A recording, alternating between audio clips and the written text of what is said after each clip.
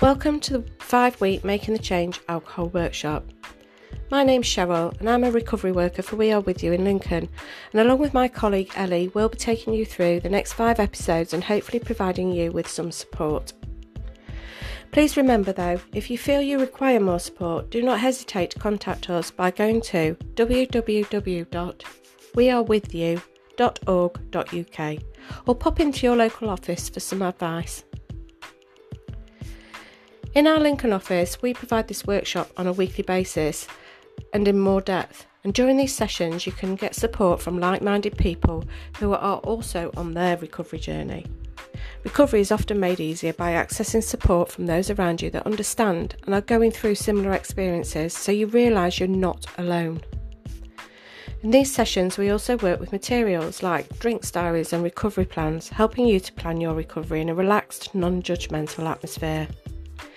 If you feel you would like to access this workshop, please get in touch through our main office here in Lincoln City Centre. During this podcast, we'll be covering topics like harm reduction, identifying where you are in your personal recovery journey, and discussing hints and tips of cutting down.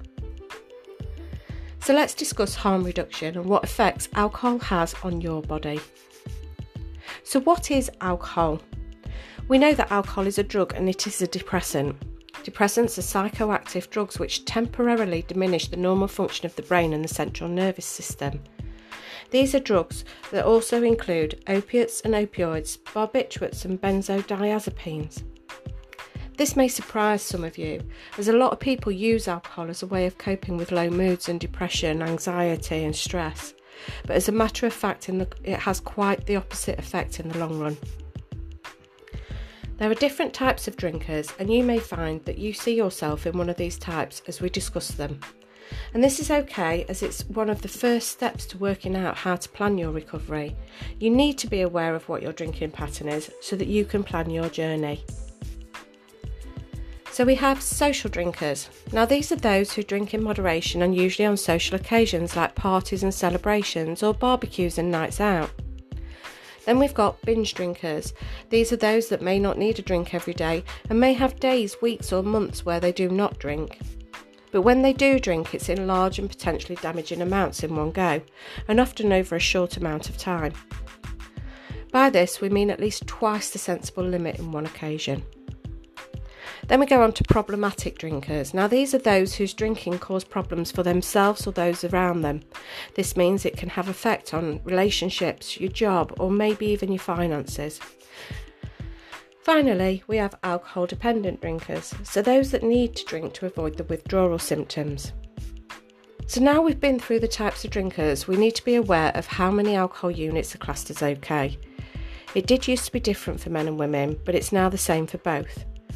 The recommended limit is 14 units weekly, and it is recommended that people have at least 2 days alcohol-free a week.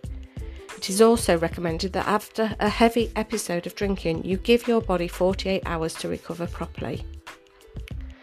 Obviously, if you're an alcohol dependent, then this is not advised, and a safe reduction plan needs to be put in place.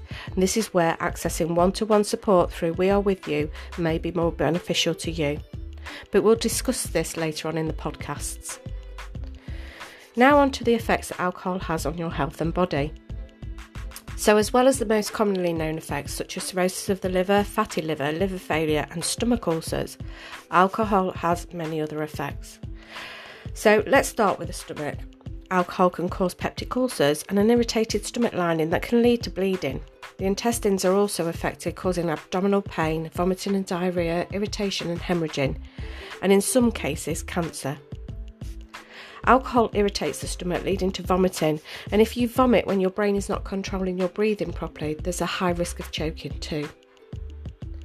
Onto the heart. Alcohol can cause cardiomyopathy, an enlarged heart, an irregular heartbeat and high blood pressure.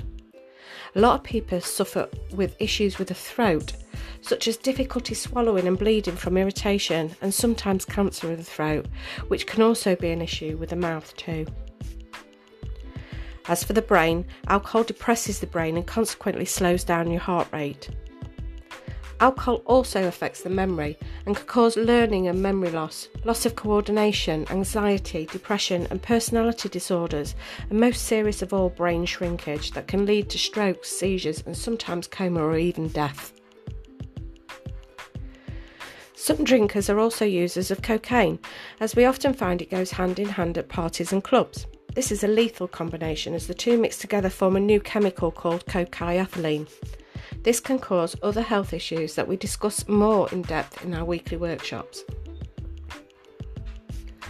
As well as direct effects on your health, alcohol can also have indirect effects. These include things like poor nutrition, diabetes due to weight gain, and an aged appearance.